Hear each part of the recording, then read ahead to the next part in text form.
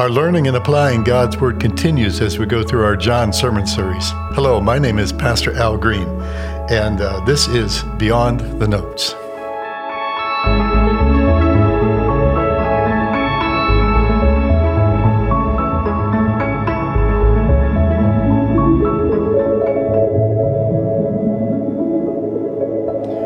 We had a wonderful service yesterday. We hope that you were able to participate in it either by being here on the campus or watching it online. And as I promised yesterday in my introduction to the sermon, that we would follow up today by talking about what marriages were like a little bit during the first century of Christianity, since we were covering the marriage in Cana yesterday in the sermon. And as I mentioned, there are 3 C's that we want to remember as we think about marriage back in those days, and that is contract, consummation, and celebration. Let's first of all talk about the contract. It was an agreement that would be reached by the father and the daughter and the one who is to marry the daughter. And it's typified by some verses. Let me read to you out of Genesis chapter 28 when it talks about Jacob. It says, "And Jacob loved Rachel, and he said, 'I will serve you 7 years for your younger daughter Rachel.' Laban said, 'It is better that I give her to you than I should give her to anyone other man away from me.' So Jacob served 7 years for Rachel, and it seemed to him but a few days because of the love that he had for her." That's typical for the contract that they had in the marriages. There would be an amount that the pursuer of the daughter would give to the father in saying, I will earn this much, I will either build this house, or I will have so much money in the bank, so to speak, before I marry your daughter. And so that's what Jacob did. 7 years for him, that's quite a long time. When I was in Haiti visiting one time in Cap-Haïtien, as we were driving around the country, I noticed that there were homes in several levels of completion. And I thought maybe it's just because of it being a third world country. But as I spoke to some of the pastors there, I found out that it's a very similar situation there, that the young men, when they wanted to marry, they had to build their own house in order to get married. It had to be completed first. And since there is no such thing as getting a loan to build a house in Haiti, the men would have to work and save up their money and work a little bit at a time and get a little bit done and a little bit more done. Then finally, when the house was completed, they were able to go back to the father and say, the home is ready for your daughter to come and be my wife, and then the wedding ceremony would take place.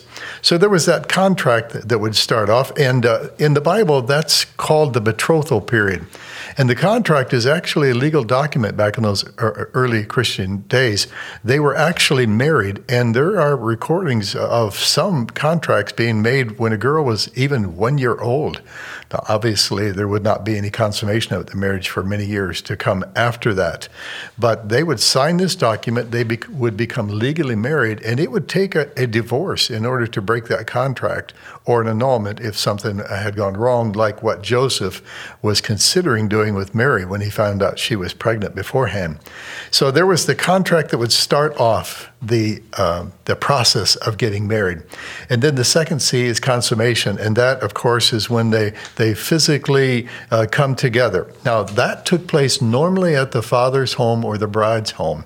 And what they would do there, the bridal procession, the bride and her 10 virgins who would attend with her would make a procession through the streets of their home toward their father's house, and there would be much people along the road and a lot of celebration as they approached the home.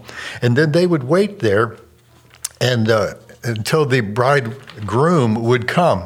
And that is something that we find a little bit of a mentioning in the scriptures in Matthew chapter 25. And let me read you that parable. The kingdom of heaven will be like 10 virgins who took their lamps and went to meet the bridegroom. 5 of them were foolish and 5 were wise. For when the foolish took their lamps, they took no oil with them, but the wise took flasks of oil with their lamps. As the bridegroom was delayed, they all became drowsy and slept. But at midnight there was a cry, "Here is the bridegroom, come out to meet him."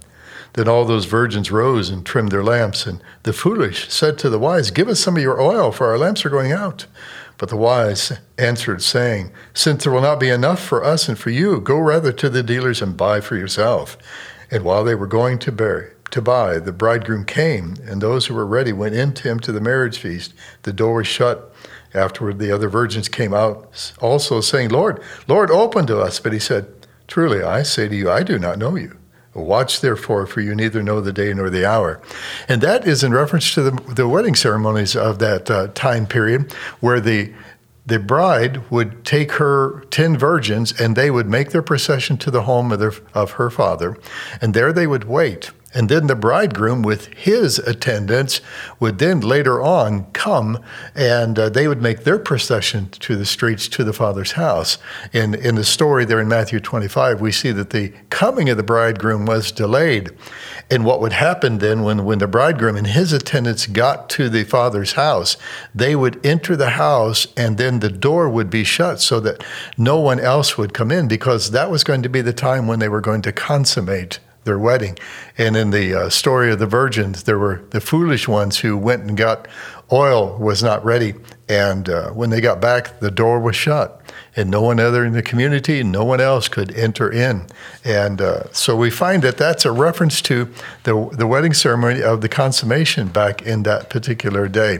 And the third C would be the celebration. And that was what we were reading in John chapter 2 and were discussing yesterday, was the celebration of the wedding. Now, after the consummation took place at the father's house or the bride's house, then they would make another procession, public procession with much celebration through the streets to the bridegroom's home, where the celebration would take place. And sometimes, interestingly enough, the groom's attendants would kind of kidnap the bride after the consummation ceremony was over, and would take her then through the streets to the bridegroom's home. The bridegroom or the groom then would go to the groom's home, and then the groom would go to either a relative or a friend's house. And when the bride got to the groom's home, where she was going to be living as a married woman, they would begin to fix the house up and decorate it, and they would adorn her in different garments than what she was wearing for her consummation portion. And then when the groom would find out everything was ready, then he would leave the friend or relative's house, and another procession would take place back to his own home, where his certified wife was there waiting for her. And they would come in, and then the celebration would begin after that.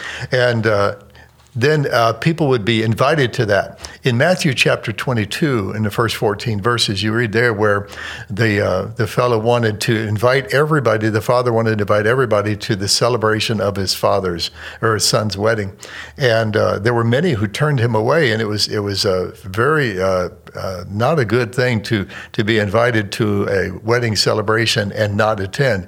Certainly when Jesus and his disciples were invited there in John 2, they did attend, and it was a good thing that he was there. So when you read Matthew 22, you might understand in those first 14 verses, the contract had been signed, then some time had passed, and then the consummation had taken place, and all of these processions through the streets and celebrations, and then they got to the place where they were to be invited to the wedding celebration. And you'll understand that a little bit more. So that wraps it up for us today. We hope that you enjoyed and you found that interesting. Each week our teaching team will be sharing an episode of Beyond the Notes with you.